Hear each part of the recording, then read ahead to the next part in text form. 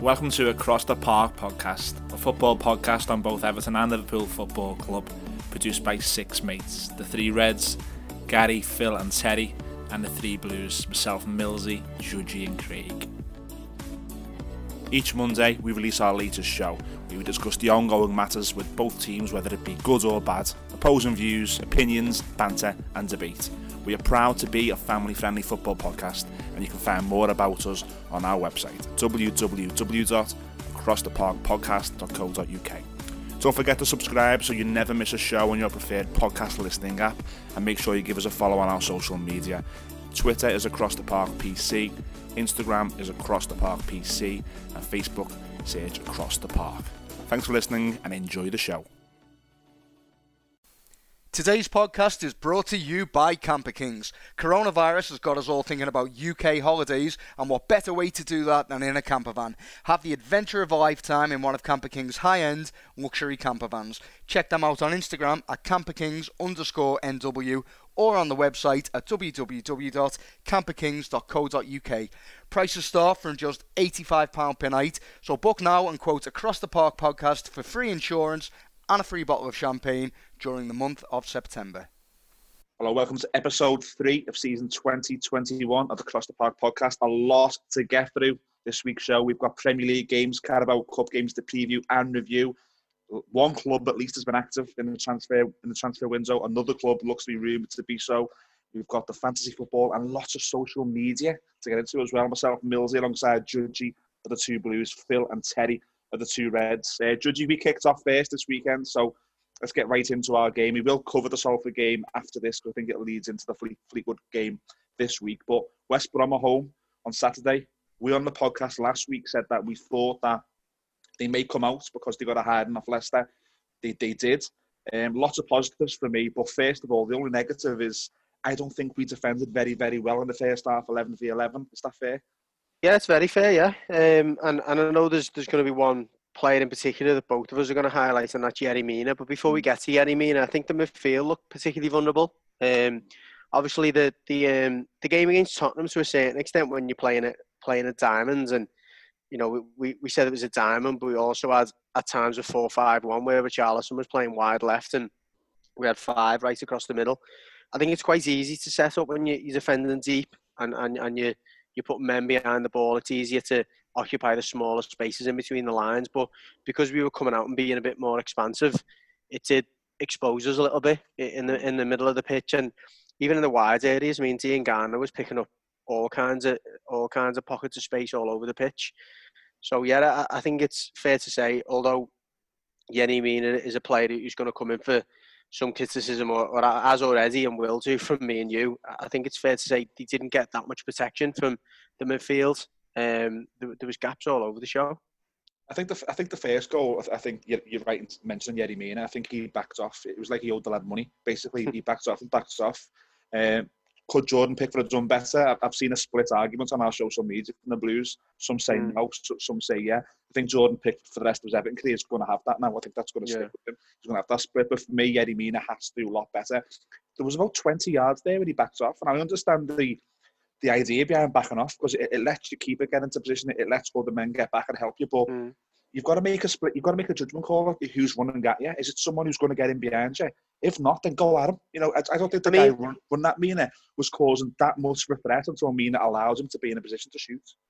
Yeah, I think that's fair. I mean, he drops into that little pocket, doesn't he, where the midfielders haven't quite picked him up, and the centre-backs are not going to come that far. But you're right, once he's run towards goal, I think generally centre-backs' rule is they're not going to let him enter the area, and I think that would be, to a certain extent, his argument that, look, if he got close to the actual area, I was going to stop and I'll engage him then. But, you know, just to go back to your previous point, most centre-backs would expect the goalkeeper to be saving an effort from outside the area. I think it's a good strike. I think it's a little bit harsh to be pinning the blame on Pickford when he's travelled so far with the ball, like you say, and Yerry Mina's allowed him to get a shot in. In terms of him knowing the player he was up against, I think that many defenders know Grady Diangana. I mean, I'd like to think that Ancelotti and his team would have done their own work, and he was one of their main threats last season. Should he be doing more to try and force him down the left-hand side and not allow him onto his right foot? Maybe. But I think in general, there's a lot of things wrong there. Like you say, starting with the fact that he's picked up a position on the pitch where he's picked the ball up, where neither the midfield or the forwards have picked him up.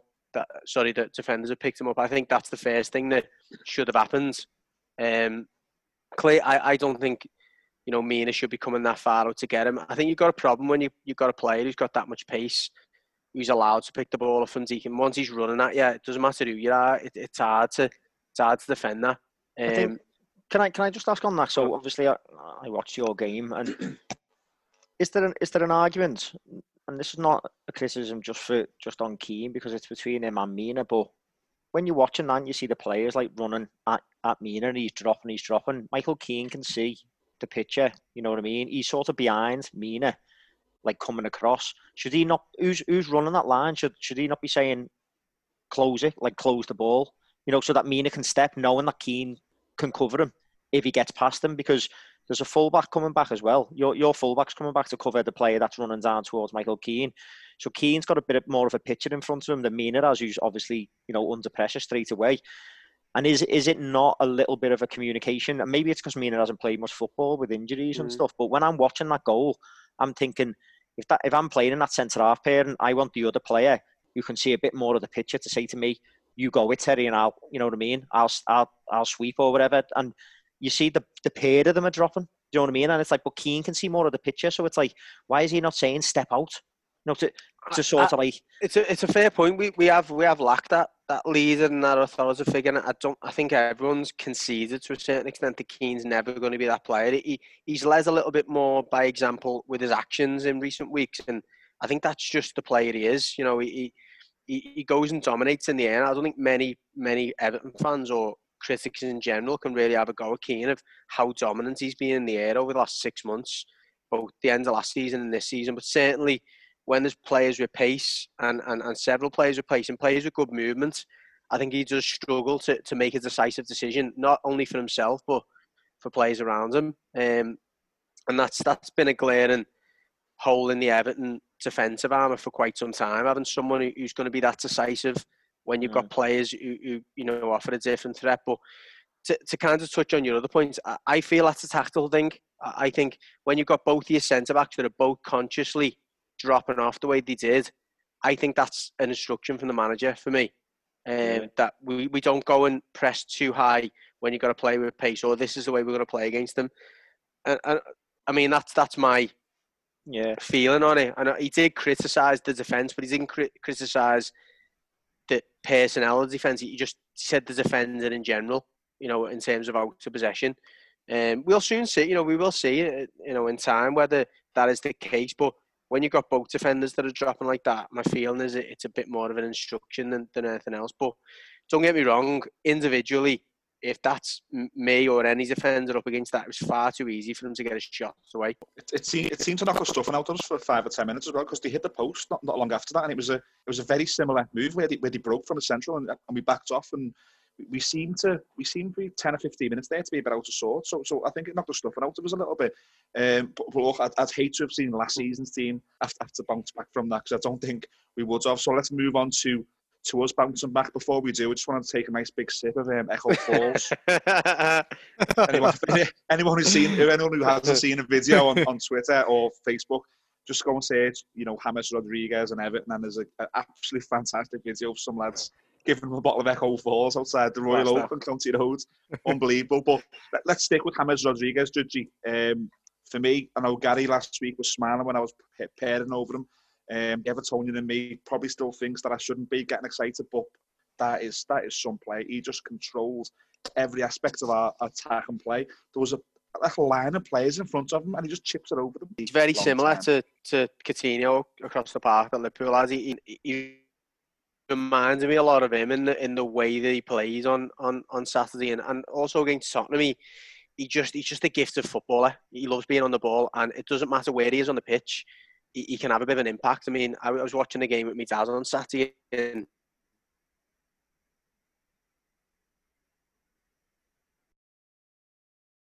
the ball off at times, but to just keep defenders guessing. He just loves not only being on the ball, but I just think he loves the game in general. He's a very gifted footballer, very talented footballer, but he's got a proper football brain. And when you watch the way they broke it down after, I think it was Owen Hargreaves and Joe Cole, and Joe Cole was absolutely buzzing over him. Joe Cole was a fantastic player himself, but he appreciated, just in general, the fact that he hasn't got much pace. He's one of them players where he's just operating on a different wavelength, certainly to the players that were on the pitch on Saturday. And I know there's going to be tougher challenges and tougher defences for him to unlock during the season, but he just made the game look so easy. And it's like Kieran Gibbs actually tried to, he gave him one basically and got sent off for it. And James Rodriguez played him into that and then carried on playing. It didn't affect him being roughed up. No, you know what though? Phil mentioned this last week. He's a proper throwback South American player. He loves getting involved in stuff like that, and that surprises me about him. It wasn't. I can't say I was as an expert about James Rodriguez before he comes to the club, but I was wondering a little bit about how he would, take that type of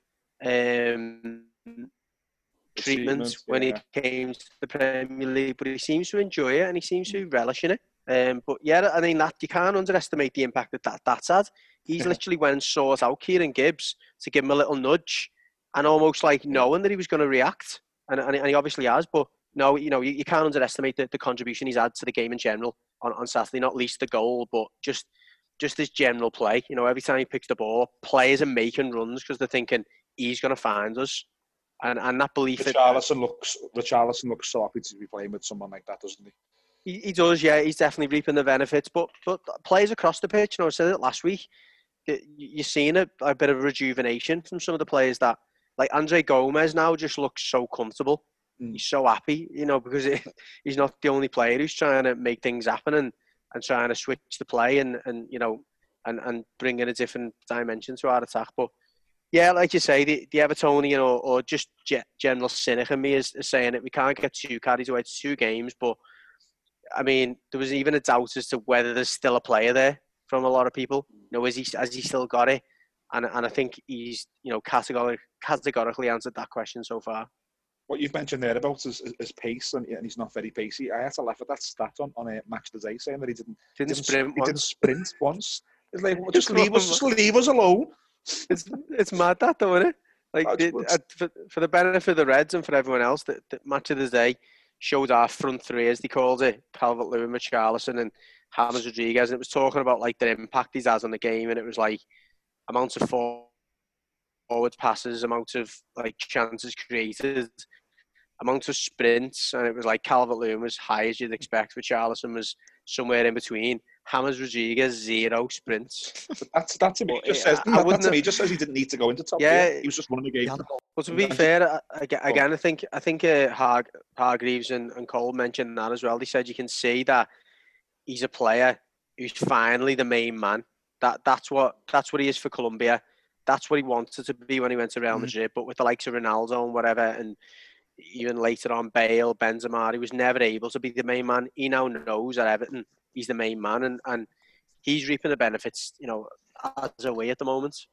I mean, Judge, when he got substituted with 5 minutes to go, can you imagine what the ground would have been like singing his song? The love he would have felt even more so. Yeah, I mean, that's a massive shame, both for him and both for us. I mean, we were watching that game, we were talking, weren't we, after the game? Yeah. It was a love to be there and, seeing the goals and stuff. And even someone like Calvert-Lewin, who I'm sure we're going to talk about in a moment, he's got his first Premier League hat-trick in front of no one. It's a shame, innit? But as I say, it doesn't distract from, like I say, a pleasing outcome to the game. Like we say, there's definitely concerns from a defensive perspective, but it's definitely going in the right direction. Before we do move away, we'll cover the Salford. We'll cover the Liverpool game, then we'll move on to the Carabao Cup Salford game. But you mentioned there's 2 points I wanted to ask you about. You've basically said the first one there, Dominic Calvert-Lewin. I'll admit on this podcast that I've not been as big as fan. There might be a little bit of me that just didn't think he could follow Lukaku, and that still lingers in me. But all he can do to critics like me is do what he done on Saturday. And he came out after the game, didn't he? And he said he was working on his one-touch finishing. Carlo Ancelotti told him to be more selfish. And can only think of me as a young striker. If Carlo Ancelotti told me what to do, I would do it. And he seems to be reaping the benefits, doesn't he? Well, again, you just said, you hold your hands up and whatever. I think I must have said several times in this podcast, you can't teach someone to be a goal scorer. They've either got it or they haven't. Again, it's a little bit premature and early to say that, yeah, he's suddenly that goal scorer, because lots of players have scored Premier League hat-tricks and not gone on to be the goal scorers that they want to be or that the club wants them to be. But, you look at those 3 goals on Saturday and they just look like a player who's literally got a knack for scoring. If you just watch those 3 goals in isolation on Saturday and didn't see the Calvert-Lewin from 2 years ago, and let's remember, he's still a kid, but if you didn't see the player from 2 years ago who was running the channels and having maybe 1 shot every 3 games, you'd think that's not the same player. But like you say, he's certainly proven critics wrong. But those 3 goals on Saturday just look like proper goal scorers goals. He's getting in on the line, he yards out. He's, like you say, he's just getting on the ends of things where you think that, we certainly didn't think he had that in his locker. Yeah, I think outside watching in as a Liverpool fan, I'll be honest, when you were talking him up last season, I was thinking, still, from what I've seen of him, you know what I mean? It doesn't look like he's going to be what you need.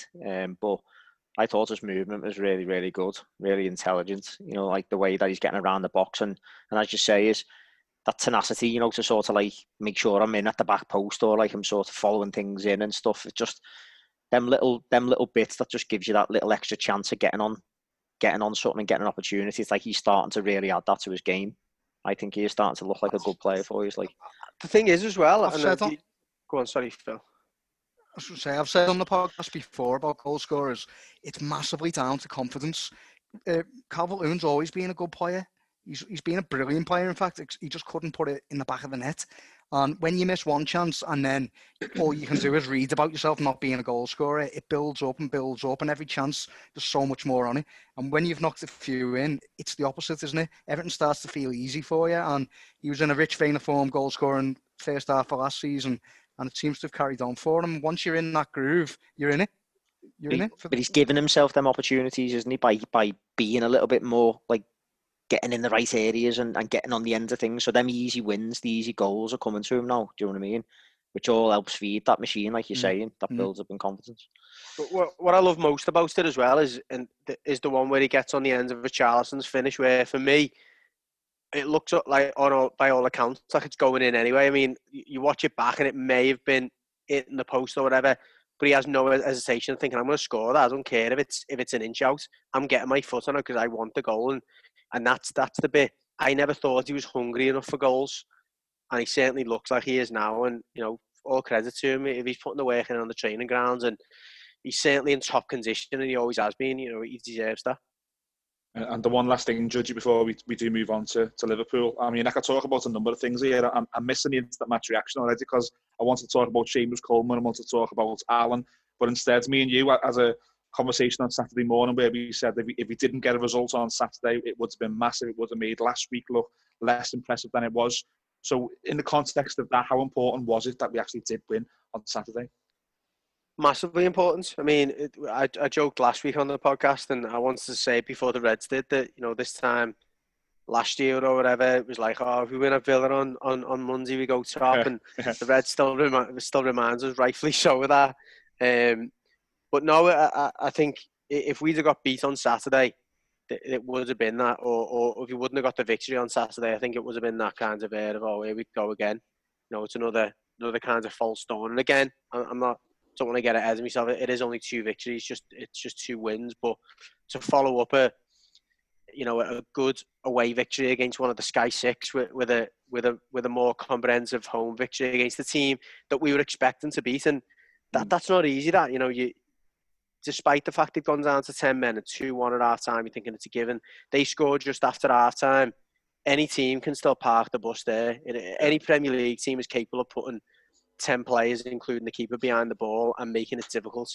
But, we were pretty much straight back in front after that and never looked like there was any chance after that West Brom were going to get anything out of the game. So credit the players and credit Ancelotti for keeping that momentum going, despite making 10 changes in the week, which I think we're going to cover before we move on. Yeah. Well, let's move on to the Reds, guys. You played Chelsea on Sunday, which I asked last week, was that a huge test? And I think you all admitted that it would have been. The squad contains one of your new players, Thiago. So you brought in Thiago last week. It came out of nowhere, despite there being lots of rumours. It looks like a really good deal. £5 million a year over 4 years, I think it is, which is unbelievable. Brought in Diogo Jota as well, and then you topped those few days off by going to Chelsea and winning. So give me your thoughts on those few days as a Liverpool fan, 2 big signings, and then going to Chelsea and winning 2-0. Yeah, I mean, there's certainly no grounds for us to grumble, is there? I mean, I think for us as Liverpool fans, well, I speak for myself anyway. I was a bit fed up about all the Thiago rumours and that, because it was like, we don't know anyone, and no one seemed to know what was going on. You know what I mean? And it didn't look like we were going to pay the money and stuff. But I was exasperated about like hearing fans like sort of saying, "Oh, it's a disgrace the way FSG have run it." It's like, you know, for me, I think all we've shown over the last few years is that they run a very, very intelligent, tight ship. You know what I mean? So you've got to give them credit, you know, in terms of and trust the decisions that they're taking, because they haven't after the first couple of seasons, they haven't really put a foot wrong. So it was better to just say, well, until he's holding up a Liverpool shirt, you know, nothing's happened. And I think me and Phil both have said previously, we were happy. You know, we're a title winning side. You know, it was surgical ads and stuff for us with players as opposed to wholesale changes. So although it's easy to get caught up in the emotion of everyone else making loads of signings, you know, I don't think either of us were looking for massive changes. If we had Thiago, it would have been great. But so to see them actually get it done and to do it in such a, you know, again, like you've just mentioned there, really, what seems like really astute fashion. I think it's $4 million a year over 5 seasons. Okay, sorry, yeah. So it's out 20 million, I think I read, yeah. Yeah. Which, you know, to do that is phenomenal work by Edwards, really. And it just goes to show that there is intelligence happening there behind the scenes, and Liverpool fans just need to sit tight.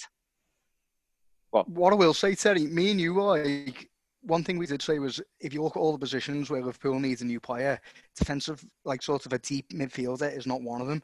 But all of a sudden, it looks like we really needed it, because we've got 2 fit centre-halves, one of them, you know, being Fabinho at the moment, and then Henderson goes off injured, and we're always so much weaker without Henderson. Imagine if we didn't have Thiago to come in. It would look a right mess, wouldn't it? Well, Thiago solved all kinds of problems. He solved the Henderson problem. He solved the centre-back problem. So it's actually been way more useful. I mean, it could just be a unique set of circumstances that have made it look that way this week. But, you know, we were saying we don't need that player. All of a sudden, we really do. Yeah, I think it is the circumstances making it look like that, though. Because if you think about it, in that circumstance last season, we would have just played Wijnaldum, Milner and Keita, which has been a good midfield for us in the past. You know, so it's like, you know, would we on that now, though, you? Well, because we don't have to play it now, but we would have. And I think, and I don't think any of us would have really sort of been screaming, you know, like, oh, this is a terrible midfield. That midfield's worked for us in the past. You know, in the past, we've even dropped Lallana in there. You know, we haven't got him now, and we haven't said that it's a problem. You know what I mean? So I think it is the circumstances making it look like it was, you know, extremely fortuitous. But it is a boss signing, and then to go to Chelsea and almost give a bit of a slap to them, you know, because let's be honest about it. They've spent a load of money, and they're probably thinking we're going to be up there this season. They've added a lot of quality. You know, there's a lot of depth in their squad now. They're not relying on the kids, which I think is a bit harsh, the way they just sort of bombed all the kids who served them so well last season. But they were probably thinking, we're now going to be challenging again. We're going to be up there. It's not going to be a 33-point gap to Liverpool this season. So for us to just deal with them in such simplistic form, just sort of like, well, this is the gap. This is the gulf. You know what I mean? This is where it is. I think it was really, really nice. And to do it on the back of 2 signings as well, which no one really seen happening. You know, it has been a good week. But just turning to the game, Phil, was you know, in terms of like the lineups, was the Fabinho story was the one, wasn't it? Yeah, it was the one. At first, everyone was like, oh, has he done this on purpose? But then he come out just before the game and mentioned like a strain to Joe Gomez. Don't know what. Didn't mention Matip though, did he? He's out, isn't he, for over a month, out. I think. Yeah. At this point now, I think you need to accept that Matip is injury prone. I think we were very, very lucky to get away with it. You know, when he had to play for us last season. You must have to say the same about Gomez as well, for me. And what was interesting, he mentioned Billy Kometo, didn't he? Yeah. Kumetio. which is weird because he didn't mention. Yeah. So that's a nod, that's a serious nod to him as Klopp's considering him.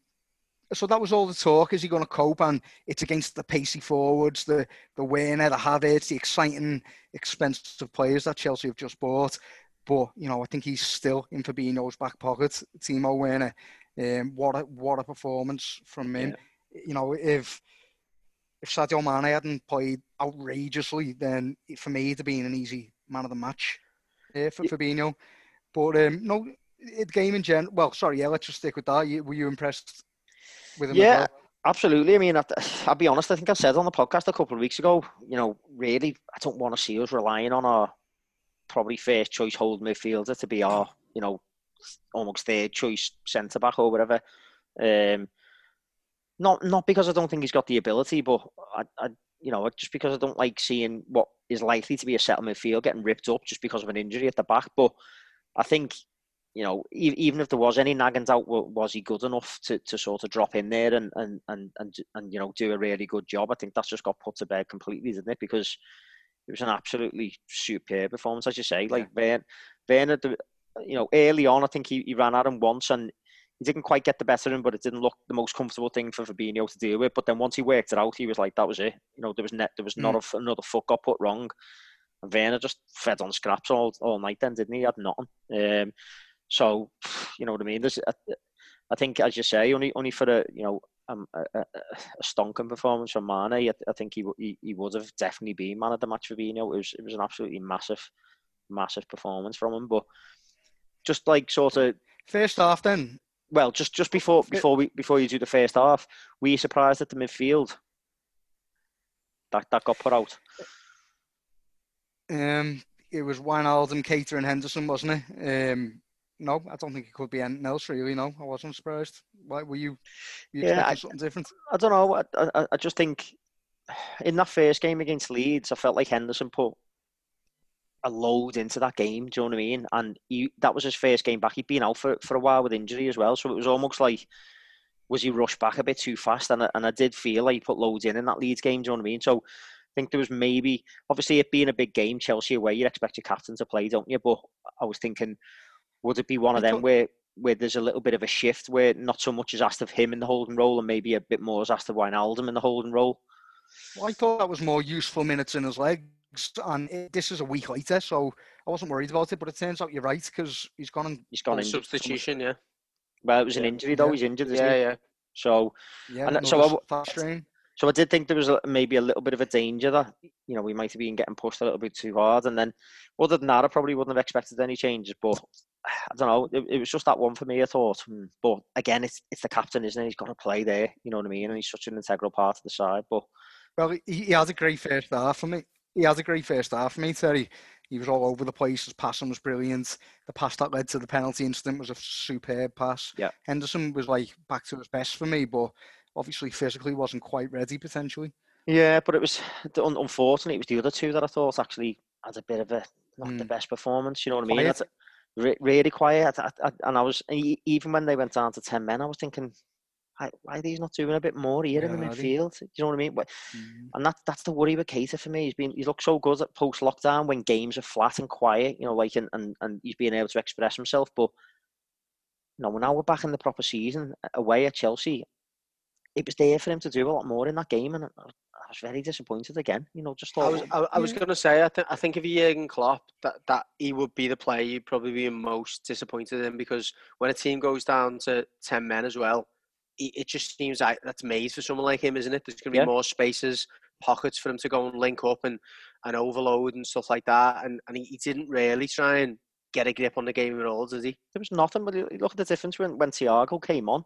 In terms of, he came on and he just looked a different class, in terms of just keeping things ticking over, moving the ball, just looked intelligent and stuff. And at the moment, sometimes when I watch Keita, I just think, well, he's not operating on that same. It feels like he's going through the motions as opposed to trying to impact the game. Yeah, he was. Both Wijnaldum and Keita seemed pretty anonymous to me. It wasn't that they were making all kinds of mistakes or anything, just anonymous from the game. But then again, we've absolutely controlled that game. And even in the first half when it was 11v11. So maybe they were doing more things tactically than we noticed. Because you can't play like that against Chelsea and have two midfielders who were crap, can you? Yeah, Maybe they were just plugging holes and doing the right bits. But like when it does go down to 10 men, as Judgy's just said there, you're expecting Keita in particular to start, there's the space, start creating. Doesn't create, does he? Doesn't create as much as you want him to. He doesn't wreck either, so it's like, what is it? What is his role? What's he doing? I think he's the one that, I think loads of people are saying Wijnaldum's the position that's at risk with Thiago, but Keita seems to have been pegged as, and I think we were all saying it, where he's got to go into this season and do what he was doing post-lockdown and in pre-season stuff. We're expecting big things, and you just said there you fully expected him to start this game, but I'm looking at it thinking, well, on that evidence, he's not starting games. See, the thing is, I think people misunderstand him a little bit. For me, he's almost a Thiago position. He's sort of like a deep midfielder, or certainly box to box. People seem to think of him as a 10 or something. No. Yeah, and he's not. He's absolutely not. I think that's just probably because of the output at Leipzig, where he got a lot of goals and a lot of assists. Therefore, people naturally think, well, if you're producing that, then you must be a more advanced player, or you must certainly be capable of playing in that advanced role. Let's make no mistake, though. Regardless of what position, whether you consider to be a deep line midfielder or an advanced midfielder, if you're a top class player, you work, don't you, in most positions. I mean, yeah. Even Henderson, who I still to this day wouldn't consider a top class player, but you can't argue what he's done in every position he's played in. At some point, he's ends up making an impact, hasn't he? Yeah. No, you're right. And that's what good footballers do. I think if you're talking about the advanced midfield position, we don't play it. But if you're going to play it, then we've got the Ox, we've got Curtis Jones. For me, it's them two now. It's them two. If you're going to play that, if you're going to bring that position on. But typically, we've got three amazing forwards, and we do it that way, don't we? As we know. But no, I think on the day, Chelsea had a very, very deep block, and almost eight players, four in the box and four just outside the box, and we had to break them down. And all right, they haven't got the best defence in the world, but you would imagine most Premier League teams can make it difficult. And particularly the way we broke them down for Mane's header, I was made up with that. The way Trent clipped it round the corner, 1-2, Firmino and Salah. Firmino chipped a lovely ball back, but still had a lot to do for Mane and a great header. That was a fantastic team goal, and that's exactly how you break teams down. You play with that deep block. You switch it side to side, and you play some quick 1-2s, and we've got the players to do it now. Because that was always the thing, where Terry teams play a low block into Liverpool and we can't break them down. Yeah, and it's what City do really well, is getting down them flanks and cutting balls back. Now they seem to drive them back across the floor to players that are arriving in, late or whatever. So we haven't quite done that, because Firmino, as you say, he's clipped one, and Mane's had quite a lot to do in the middle to get it to work his header. But it's that same sort of idea, isn't it? It's trying to get round it as trying to play through it. When your runners aren't having the space to run behind, you need another option. So it was nice to see another way of getting behind what would have potentially been a very stubborn afternoon otherwise for us. Were you surprised that Chelsea set up that way, though, and was so defensive? Because I was expecting a bit more from them. They got good results against us last year. Yeah, they looked like a team who was scared of Liverpool. To me, he didn't show much, considering the players that they had on the pitch. Because defensively, they're weak. So play to your strengths, isn't it? What they have got is a lot of pace up front. So it just seemed to me clear that Frank wanted to basically play a low block, be hard to beat, and then try and catch Liverpool on the counter. Obviously, we're relying on the gap between Trent and Fabinho there to be able to exploit that. Didn't get any change out of it, though. And I think that's a testament, isn't it, to how good Fabinho's performance was? Because even when Werner got them opportunities to run in that channel, he was just boxed off. He was showing outside, and it was like, well, going nowhere, so not down for you. Yeah. So, I, as a Blue, I was quite encouraged by it, because you're looking at Chelsea, and I know you were obviously aware of them because of the transfers or the signings they made, and they might be a club that might feature, but we were also looking at them as Blues, thinking, well, that's another club that almost is guaranteed to be finishing above us. But I said, before you played them, and I said on last week's show, I thought they were poor against. Did I say it on last week's show? I'm not sure I did, actually, because we may have recorded. Did we? Did they play before last week's show? No, they were playing on the Monday. They were playing that night. No, it was. I'd definitely seen them before last week's show, and they were. I thought they were poor, or they were bang average. Certainly last week, they got a victory and everything, but it was very lame. There wasn't much fluidity about the way they played.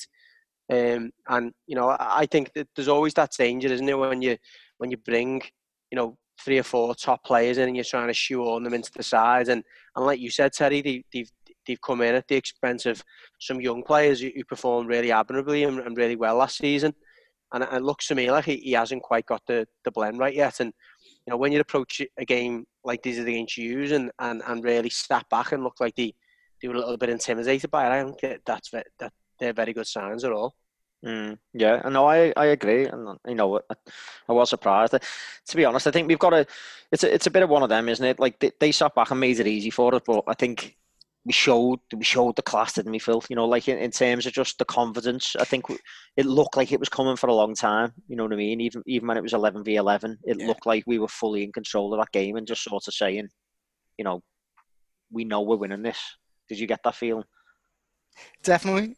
Yeah, definitely. But obviously, I'm aware that we're a bit short on time. We need to sort of wrap our Liverpool section up. But a couple of incidents to talk about then. The penalty, that was a yellow card. That was nuts, wasn't it? Because if your last man so blatantly and you bear hug a player down to the ground, for me, the ref bottles it by showing a yellow. If it's a yellow, therefore it's a red.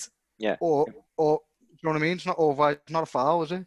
It's either not a foul or it's a red. If it's a foul, it's a red, yeah. How's it not a red? Especially if it's a yellow. That to be, it was a professional foul, wearing the absolute definition of a professional foul. Yeah. But he sort of like let the VAR make the decision. It's like he knew it'd go to VAR, let them make the call. Kind of bottled it for me. Yeah, but then they didn't make the call, did they? Because he still went over to the monitor. So it was almost like he wanted the safety of, as you say, rather than let VAR make the call, he wanted the safety blanket of basically checking the monitor to make sure he hadn't messed up. Which, it's fair enough, but on that one, which is so clear cut, you want referees to be assertive there, don't you? Do you know what I mean? He was last man, clearly. It was a goal scoring opportunity. He's probably going to go right past Kepa. So it was like, why do you need any? The only doubt that could have been in his mind did Mane dive? But even then, where does the yellow card come from? Well, exactly, yeah. If that's the doubt in your mind. No, it was just a strange decision, and gladly and rightfully it was rectified. But very odd. Before we move on, then let's just talk about the impact Thiago had. He's come on there. He's played 45 minutes. He's made more passes than anybody else since records began in the Premier League in half a game. No, well, the stat. That's what it was. No, the stat was that since 2003, in 45 minutes, a player played. Oh, is it? Records didn't begin in 2003, Phil. That must have been when they started keeping them.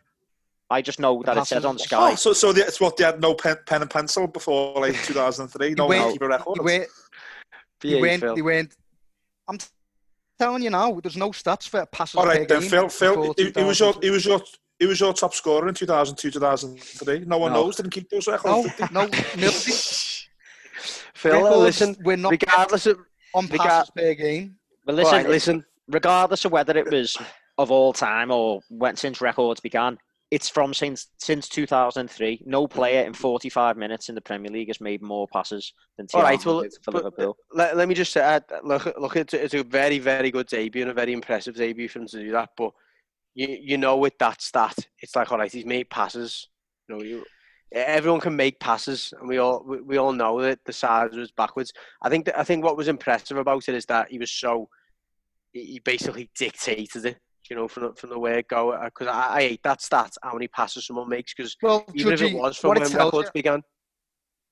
Yeah, well, I know what you're saying, because I went home and told my mum that stat, and she went, just like in a naivety, well, that's obviously not up to him, that's just if he gets past the ball, which is almost what you're saying there, but what it does tell you is how he shows for the ball, and you've got to be in a position to receive the pass, and he's always showing he wants it, he demands that ball, and, players get accused of being shy and hiding from the ball. Certainly not Thiago, and he gets it. And all them passes are forward, or pretty much. You know what I mean? He's looking forward all the time. So obviously he didn't score 3 goals or nothing, but he absolutely dictated that play, and he looked head and shoulders above everyone else for me when he on. Well, I think for you, sorry Terry, before you come, well, all I was going to say, I think the reason why he looks so different to you is you haven't really had that player since Alonso, have you? You know, your midfielders have always been industrious players who, all right, they'll get on the ball and stuff, but that's their second job to a certain extent. Their job is to support the defence and the forwards, but to just be that in between. Give a platform, yeah, to give a platform. And I think you're right. He isn't the same as an Alonso in a sort of like that sort of register quarterback role, you know, where he's going to be sort of spraying balls left, right, and centre, diagonals and stuff. I don't think he's got that in his game, but I don't think that's him. He's like a blend of almost an Alonso and I don't know, like I wouldn't maybe even say, well, is it a Coutinho? Because I don't think he's like the type who's going to be sort of, you know, cutting inside and banging shots off either, is he? No, Phil reckons he is. No, what I mean by that is dribbling past people, dead skillful, and like through balls. You know, that unlock a door pass. Yeah, Coutinho had. He's just got that which Alonso metronome sort of. You know, he gets the ball, keeps the ball moving, but he's not just doing it to sort of keep possession. He's doing it with intelligence. You know, moving it round, sort of moving players around. His movement's really good. As you say, he's always showing. So I think Judgy's right. We haven't got anyone else in the midfield who brings that for us. Do you know what I mean? And it gives us just that another level of control in that midfield, doesn't it? That we haven't maybe quite had. Yeah, what he did show for me on the concerning side, and I haven't heard anyone saying anything negative about him, but if he is a 6 and if we're going to play him as a holding midfielder, for me he looked a bit rash. He once first touch on a crease turn, it was loose, and then he flew into that challenge, rash. Obviously the penalty situation. So there's a little question mark there for me, and like how calm is he in the defensive? Nah. I mean, I've only seen 2 little things there, Terry, but it's his debut, isn't it? But if you look at the players he played alongside at Bayern, he'd always play with an enforcer. Like it was Martinez, I think, or something a couple of years ago. It was last season, the big brute who was going in for all. Like, he always plays alongside a player who. I'm not saying he's not capable of tackling. He's a box-to-box midfielder, but I think it's a good point to make that he's always plays alongside someone who does the more disciplined stuff. You know, kind of sitting in front of the back four and looking for when, you know, transition happens. I don't think he's necessarily a player who would sit naturally. His tackling to me looked more like the tackling of a number 8 than a number 6. He didn't have the Fabinho type tackling him for me. He was more like, you know, a bit mistimed with it. For me, it's his debut. He wants to impress. He wants to show that he's busy, working hard. So I think you can give him a little bit of latitude. And I don't think he's not. He doesn't look like a Fabinho, sort of like going to ground, winning the ball in that same way. He looks like a lot of our other midfielders in terms of intercepting, you know, sort of shutting things down, getting in between, trying to sort of nick balls. And I think time will tell. We watch a couple of games and then we'll see whether, you know, there is a rashness or whether it was just a little bit of exuberance being his debut. But I don't think it's anything that we need to be overly concerned about, you know, in terms of like he's just going to start barreling into players. I think you're just talking about the balance, aren't you? If you're going to try and strike the balance. I'm talking about if he's going to play as the holding midfielder, the number 6. You know. But anyway, let's move on from the Liverpool game then. Oh yeah, well, I was going to say the 2 big games coming up this weekend. I mean, all 4 teams playing each other unbeaten this season, so we'll get to that. But just quickly cover the Carabao Cup. Judgy, we made 10 changes against Salford. I think we couldn't make any more, basically, because the one change we didn't make was a centre-half. We were limited in what we could do there. First of all, any standout performances from that game? And then secondly, post-match, Carlo Ancelotti confirmed this is a competition he's going to continue to make changes in. So we as fans, we want our best players to be wrapped up in cotton wool, but we also have in the past said, why don't we play a first-end team in this competition? So take it away from you there. All right, well, to start with the first one, I think the left-hand side stood out to me. And Nkunku and Anthony Gordon were so energetic and so busy, constantly making things happen. I mean, he was a bag of energy up and down the pitch. He was so quick, but he's got quality as well, hasn't he? Some of the balls into the box were brilliant. But his link-up play with Anthony Gordon was really exciting and really encouraging. I think, you know, if they do find themselves on the bench and the game isn't going a certain way, you wouldn't be surprised to see both of them come off the bench at times. So that was particularly encouraging. Very disappointed, obviously. Just need to mention it now for Jared Brantwaite. You know, 6 or 7 minutes in or something like that, he's got an injury. Disappointing for us because we're really lacking in that department anyway. So he may have found himself getting minutes, but you know, it's obviously disappointing for him personally because he's only just made his breakthrough. But yeah, you know, I think for me they were the biggest standouts, the left hand side of the pitch. Michael Keane, special mention to him because he was, you know, again he marshalled the defence really well. You know, not that much to do, albeit, you know, but again, the only player who stayed in from the side of the weekend. So, you know, he showed a really good, you know, professional attitude and you know, being, I suppose, the senior player on the night, that was important to have in there. I think I'm going to say it because I wouldn't say he was a standout player, but I am going to say that a lot of Everton fans were critical of Moise Keane's performance. I went on record a few weeks ago saying that we need to kind of adjust our expectations of him and understand what type of player he is. He doesn't, for me, play well with his back to goal and holding the ball up. Lumping balls up to him is not going to work. That happens a few times against Salford, and not unsurprisingly, we got no joy out of him. But when you get him in behind or when you get crosses into the box, he gets on the end of things. You know, he hit the bar, he hit the post. He obviously ends up getting a goal from a penalty, and their keeper made a really good save. So, you know, on another night, he easily gets a hat-trick there. You know, if that one that hits the bar and one hits the post goes in, or the keeper doesn't make that brilliant save, because it got 4 goals. So I think players, some people a little bit harsh with him. But for me, they were our 2 best performances. Carragher, some mad reason, decided to give Sigurdsson man of the match.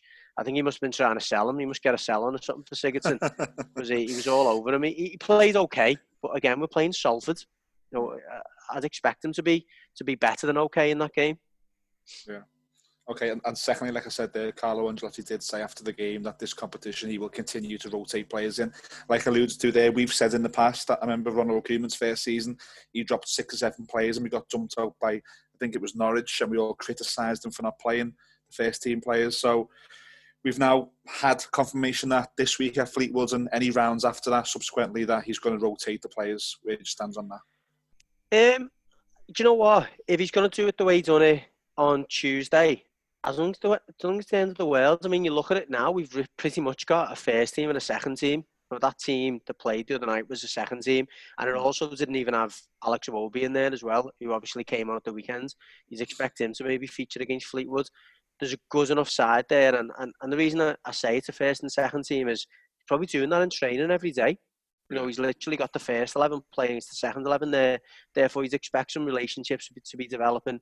You've also got some players in there who genuinely think they should be in that team. Some of them are mad, by the way, but some of them genuinely do think they should be featuring. Sigurdsson will still be thinking, I'm as good or better than a Decore or whatever. And, you know, we still have Moise Keane, who, you know, he'll be disappointed the Cavaliers got that hat-trick to a certain extent, but he'll still be thinking I'm good enough to be playing up front. And Bernard... You got John Joe Kenny, Tom Davies. Yeah, exactly. Just to mention, I think he's unfortunate to be playing with Theo Walcott, John Joe Kenny, because he doesn't offer you nothing in the way of link-up play. It was hard for him the other night. You look at what Nkunku benefited from on the other side with Anthony Gordon. He's always showing for him. He's always looking to link up. Theo Walcott just runs away from you, and it makes him look a mug sometimes. But yeah, I think if you do it that way, to kind of answer your question more directly, I think it might work both for Ancelotti and for us as well. Yeah. Okay, Blues, let us know if you agree with Judgy on Twitter at Across the Park PC, Instagram at Across the Park PC. Teddy, very, very quickly, I don't think as an outsider that you're going to take, as a fan, or even your manager, going to take the Carabao Cup very seriously with, you know, the Champions League and the defending the Premier League title. Can you see wholesale changes against Lincoln this week for you guys? Yeah, to be honest, as much as I regret saying it, I don't think Klopp will take it seriously, which is annoying because I think there's a good chance, you know, in the Carabao Cup this season. It's a shortened competition and stuff like that, but I think Klopp's already sort of bleating, isn't he, that he wanted us to keep the 5 substitutions and stuff. He knows it's going to be a tough season, but, you know, you're playing basically every 5 or 6 days, aren't you, as opposed to, you know, every 7 or 10. So I think I probably can see a lot of changes because that's just the way that Klopp is, and I think this will be the one that he's least bothered about. But I'm a bit disappointed. I'd like us to take it seriously because it's just another trophy, and trophies beget more trophies. So, you know, I want us to take it seriously, but I think there's enough players to sort of rotate in and still get through. Yeah, I think, you know, we can still take it seriously without playing our first 11. We don't have to see a string of kids coming in who are like, we're all saying, who's this? You know, obviously Harvey Elliott's going to get a go, but I'd like to see the likes of Milner, Curtis Jones, Minamino. Still put a very good team out there without playing a lot of kids who no one's ever heard of, and that's the type of team I'd like to see in the Carabao Cup next week. Yeah, I don't disagree, and you know there is enough quality there. It's just how many of the other kids will Klopp bring in. You know, we mentioned Kumetio there. I don't know how serious his injury is, but will he make real wholesale changes? You know, and really sort of use it as a chance to blood some of them, you know, very much fringe players, or will he go with some senior, you know, first team players? But obviously, you've got Origi, Shaqiri, all empty. Yeah, well, that's it as well, isn't it? Because of where we are and the way that the season finished, and there wasn't much of a gap. There's some players who are going to be really rusty, isn't there? There wasn't many pre-season games, so I think you'd be surprised. I think there might be more senior players than Klopp would usually play in your first game. Yeah, which is good. That's what I want to see. You know, players on the fringe of the squad rather than loads and loads of kids. But yeah, I think there will be changes. Okay. And before we do preview the Premier League games, we've got the fantasy football on the official Premier League website, Across the Park League. We put the codes in last week on our social media. We started on game week 2. There's a £50 prize for the winner. That's coming straight out of Gary's money. And just to let you know that the first week Across the Park with the handicap of 3 reds and 3 blues in our team got 69 points. We currently sit in 4th place, but the runaway so far with 84 points is Phil Brannigan for All Out for 20 FC. Plenty to play for. The code is on the Twitter at Across the Park PC. If you do still want to join with a handicap, it's only a bit of fun. We've got a handicap ourselves with 3 blues and 3 reds, which I don't think we've done too bad. They judge you with our team. I'm going to take the credit. I picked Dominic Calvert-Lewin in our forward line, so not a bad shout that in the first week. I also picked Zaha as well in there, and he has a decent little to be fair, couple of goals. To be fair, we'll take Champions League qualification. We'll take Champions League qualification, won't we? We will as well. Blues. Look, we're going to do something a little bit different on next week's show. And also this week's show, we're going to end with the social media this week. And at the end of the show, we're going to tell you what we're doing next week, which is different again. So let's crack on with the preview for the games. Judgy, Crystal Palace are unbeaten in the first 2. They've started really well. We've started really well and beaten in our first 2. I don't think the neutral would be saying Palace v Everton was the top of the league clash, but it is. It's a big game, isn't it? Yeah, I mean, look, every game is a big game. When you're playing well, if that makes sense, you just want to keep that momentum up. You know, it's an interesting one because Hodgson and Palace, they like to be playing on the back foot, don't they? They like teams to come onto them, and Ancelotti's seen on Saturday how vulnerable we can be if we do come onto teams too much.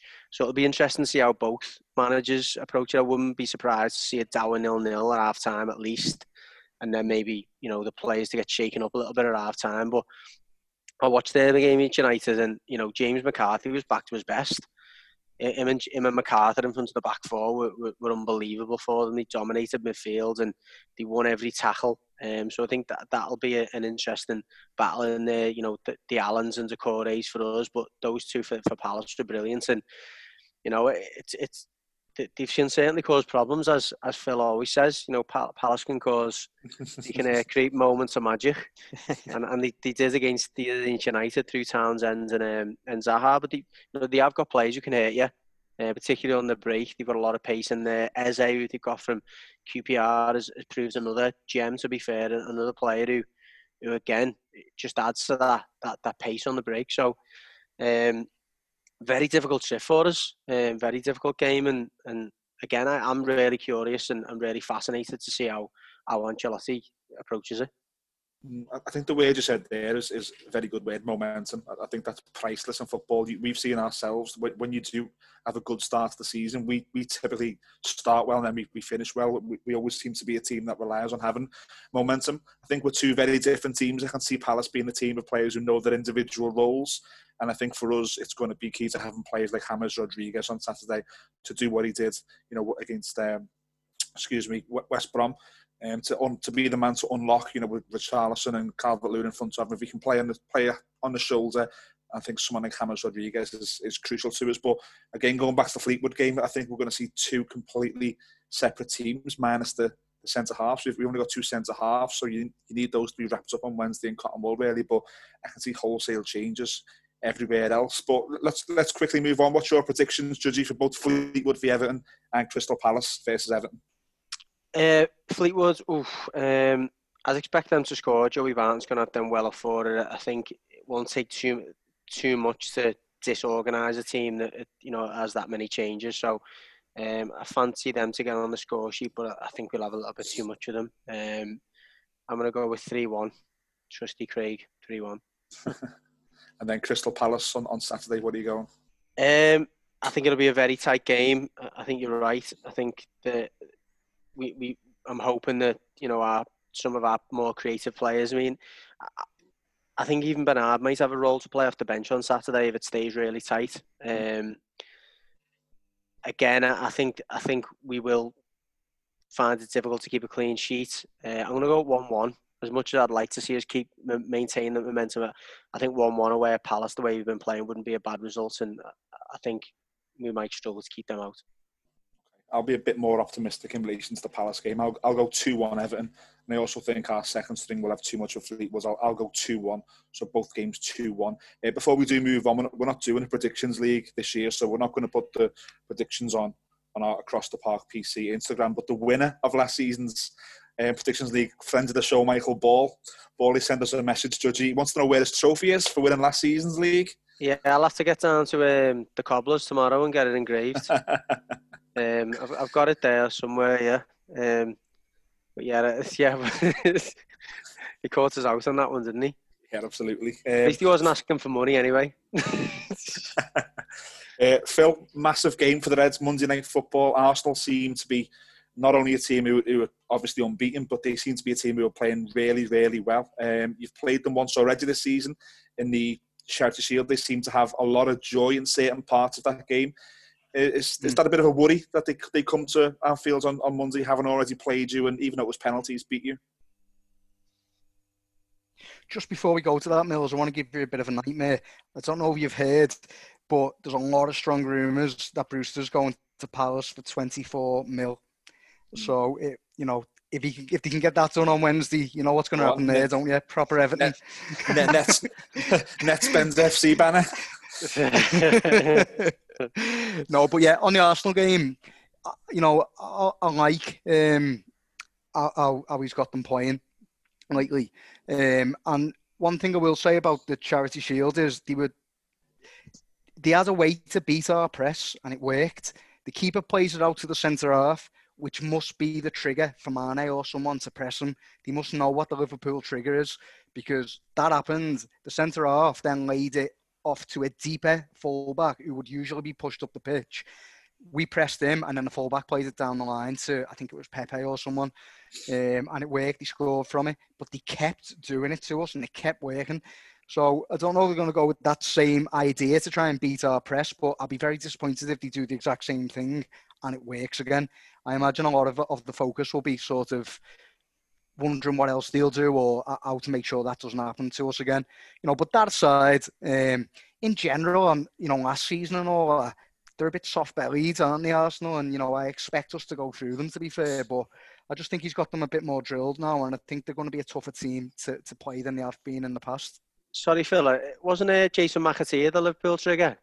Wasn't that his nickname? Yeah. I was trying to think who they used to call Trigger at Liverpool. It was Rob Jones, weren't it, Trigger? No, it was Jason McAteer, that. Was it?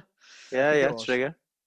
But I think the thing with Arsenal, I mean, they have started well, but I think West Ham gave them a tough game. You know, the other night, if you watched that, West Ham were very organised, and Arsenal found it very difficult, to be honest. And although they got the win in the end, it wasn't an easy, like a comfortable night for them. Certainly wasn't free-flowing football. Do you know what I mean? Lacazette scored, and I think it was Nketiah came on, didn't he? And he scored for them, but you know, it showed that against a disciplined, organised side, Arsenal had problems, and we're not going to sit and sort of defend in the same way that West Ham will. But I think, you know, I don't think we'll equally make the same sort of mistakes that we did in the Charity Shield. Don't forget the personnel in the Charity Shield. We had Nico Williams playing right back, and he was getting preyed on by Aubameyang. I'm not really sure that, you know, we'll make that mistake of maybe giving Nico Williams the go against Arsenal. It's obviously going to be Trent, isn't it?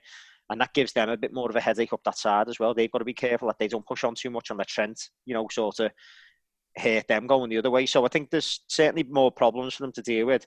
Probably expect Thiago will start, given Henderson's injured, which again, you know what I mean, helps us to, I think, in the control side of things. But it'll be interesting to see what happens with the centre-back position, but certainly think we've got enough to beat Arsenal. You know, I know they got results against us in the Charity Shield and post-lockdown when basically we'd gone on holiday and we're in our flip-flops, you know what I mean? And they were raving it as if it was some sort of like, you know, real sort of statement that they beat Liverpool, but you know, we're a better side than Arsenal. No two ways about it. And although Arteta's definitely doing good work there, I still think we're going to have well too much for them, if I'm honest. Like, yeah, no, I agree. So, what are you thinking for the midfield then? And not only the personnel, but what shape? It's a tough one, isn't it? Because it depends if Fabinho's playing centre half. Let's assume he is. All right, let's assume he's playing centre half. I think for me, I think it would be a Thiago, Wijnaldum, and as much as I don't want to say it, it's probably going to be a Keita, because who else is available? Well, at what point are you going to say throw Curtis Jones in? Like what more does he have to do, and what more does Keita have to do for someone to make that decision? I just don't think it's necessarily the game. I think Jones can be put him in, you know, and give him a chance against teams that are really going to sit deep and let him sort of, you know, work them areas between the defence and midfield, because that's where he's best. I'm not sure Arsenal's really the game for it. You know, the midfield it's not great, but you know, they play three midfielders and they can get about the pitch, and they can. I'm just not really sure it's the game for him to sort of come in. Look, I've been underwhelmed by Keita in the last two games, but he was in form before that. And what I probably do want to see from Keita is a good run. Let's give him a good run. Yeah. And you know, let's before we start trying to bomb him from the team, let's give him, you know, 10 games and then let's make a judgment call on him then. I think one thing that I do want to sort of highlight is I think Firmino needs to really buck his ideas up as well. I haven't been too impressed with Firmino. I thought, we didn't mention it before, but I thought he was anonymous against Chelsea. Like, literally done nothing. So, you know, we've seen Salah in game one run the show. You know, we get his hat-trick. We've seen Mane run the show game two, get 2 goals. We want to see Bobby sort of step up and you know, and really sort of try and make a mark on the game, because I think it's been a while since we've said he's absolutely, probably Newcastle. I think it was Newcastle away last season when he came on and he was boss, and it was like, you know, that's what he can do. It's been a while since we've really said that he's ran a game. Do you know what I mean? And literally ran a team ragged. Yeah, because we used to like be pairing off him, didn't we? Like every 2 or 3 games, you know. You're just like, oh, what a player, what a game he's had there. And it has been a while. I mean, he did set the goal up in the last game and played the 1-2 in the cross, but it's the game. You don't want him to have a moment. You want him to have a boss game, don't you? And he's overdue. And you know, we've obviously got Jota in now. Yeah, so it's a bit Minamino. So it's a bit of pressure on him. There's a 45 million signing coming in. Can play anywhere across the front three. We can shuffle the pack to put whoever we want in the number 9. So Bobby's got pressure now, and so if he doesn't step up, it'll be time. You know, Jota will be coming on, and if Jota makes a big impact, then Firmino's going to find himself maybe on the bench. So he needs to. You're right. He needs to have a big performance. All right. So what are you saying predictions wise then? I'm happy that our defence is nice and tight now. I'd like to see that continue, so I'm going to say 2-0 again. I think I'm going to say 3-1 Liverpool. I think they will score, but I fancy us to bang a few. Yeah. But before we do move on, boys, just give us your predictions for the Lincoln Carabao Cup game as well. I'll say Liverpool 3-0. 4-0. Okay, great. Guys, like I said, we're going to do something a little bit different on this show. We appreciate it's been almost 90 minutes of football content, but we've been absolutely slammed with social media questions, both teams flying, and that results in us being very busy, which we love. So we're going to try and get through as many as possible. Phil, I think you've got some questions for us. Yeah, it'll have to be quick fire before we lose our listeners. But we'll start with a couple of neutral questions. So this is obviously for all of us. The first one come from EFC Picks on Instagram. He said, if you had to swap one player from the starting 11 of your team from the other side, who would it be? Van Dijk. Van Dijk for any of our centre backs. Probably. Yerry Mina.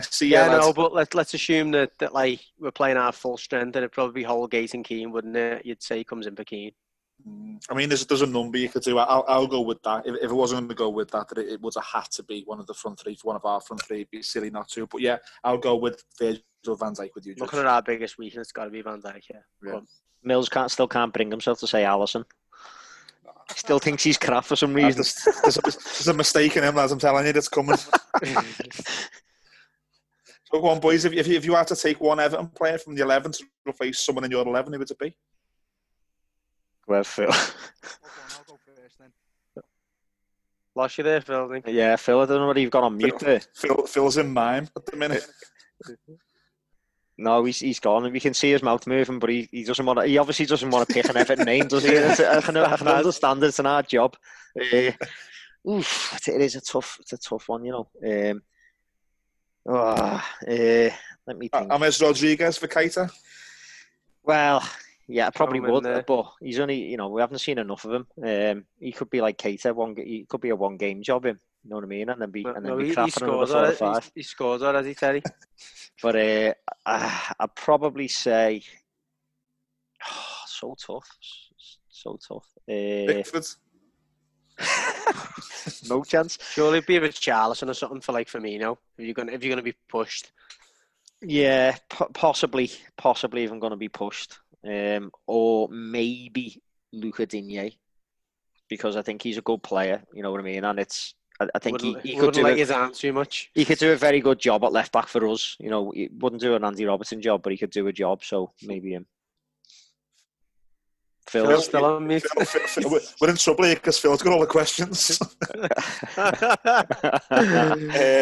So we apologise. We've got some technical problems. We've lost Phil at the moment. I'll briefly see if I can jump in the inbox and see what questions we've got. We did get a question from one of our friends, Steve, over at CheckFit. And before we do go to that question, just want to thank Steve. It was his idea for the brilliant Merseyside Derby Twitter poll that we had. It was his idea. I've been winding him up lately. Didn't even give him credit for it, did he? I've been winding him up by not giving him credit, and he's been texting me saying, "Where's my credit?" But no, Steve over at CheckFit. Great idea. We benefited from that. And his question is, it's a Liverpool question, Terry, and he's basically said that when Liverpool were going for the title, they said players could feel the tension and the nerves from the fans.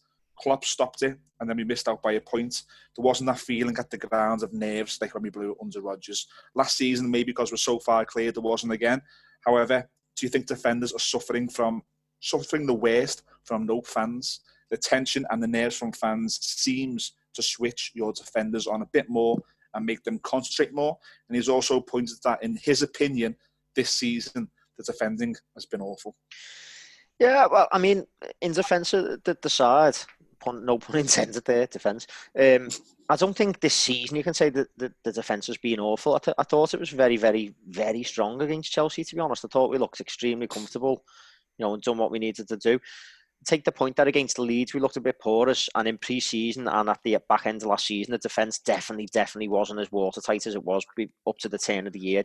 From around February, started getting some concerns about a bit of lackadaisical defending, a bit of slackness and stuff. So, I take the point that we don't. It maybe hasn't over a long period looked absolutely rock solid, but against Chelsea, I think it looked fine. But that being said, I think defenders do sort of suffer from maybe the crowd not being there, to keep them switched on, especially a Liverpool defence. There's large parts of games where our defenders sometimes aren't doing a lot. You know what I mean? They're not called on to sort of be needing to do work, because a lot of teams will sit back against us and not sort of, you know, take the game to us. And I think that's, you know, the measure of the best players, like keepers like Alisson. You know what I mean? He sort of stays in the moment. When he gets called on after doing nothing for 80 odd minutes, he's still there.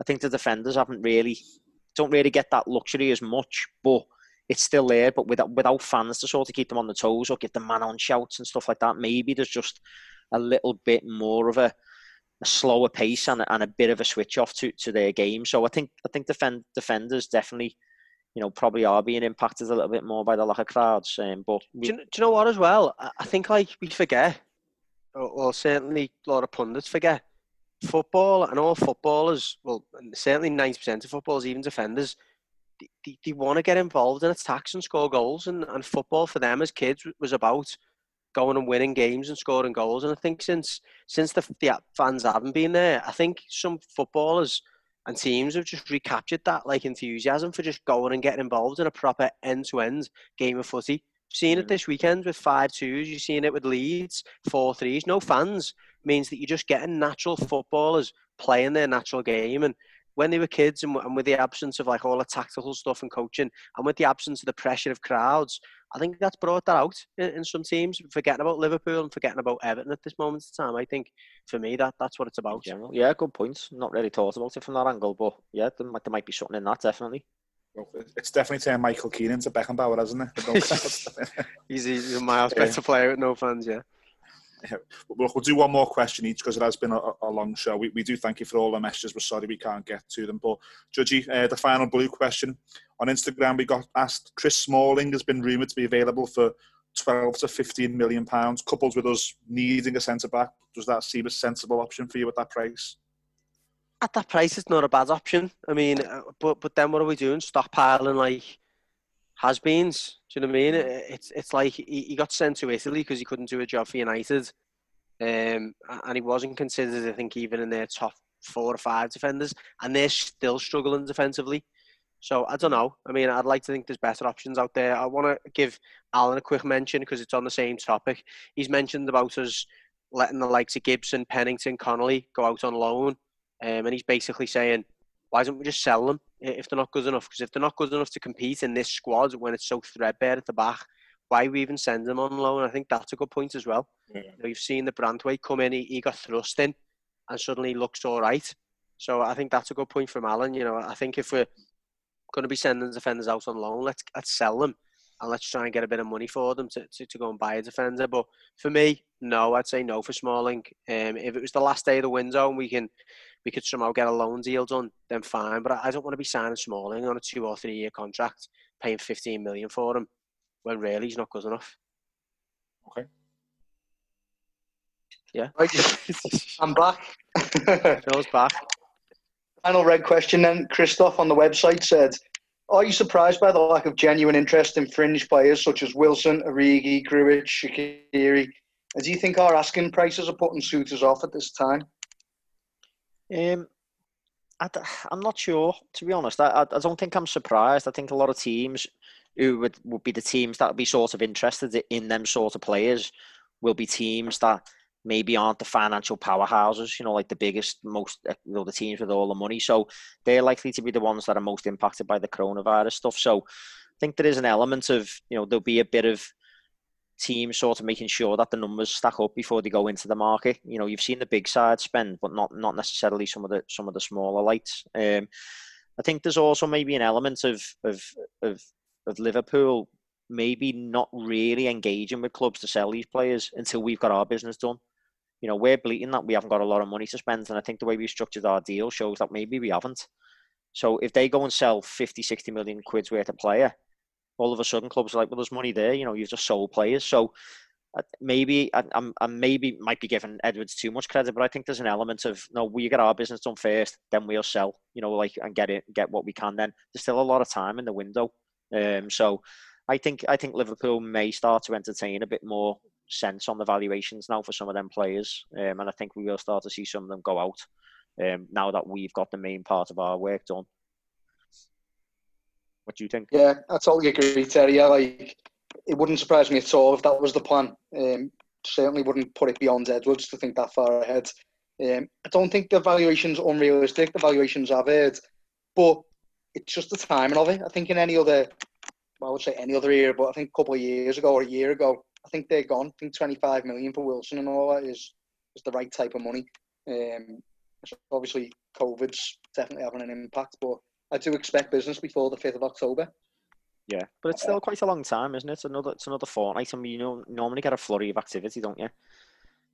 So we'll see. And that's all we've got then for the social media this week.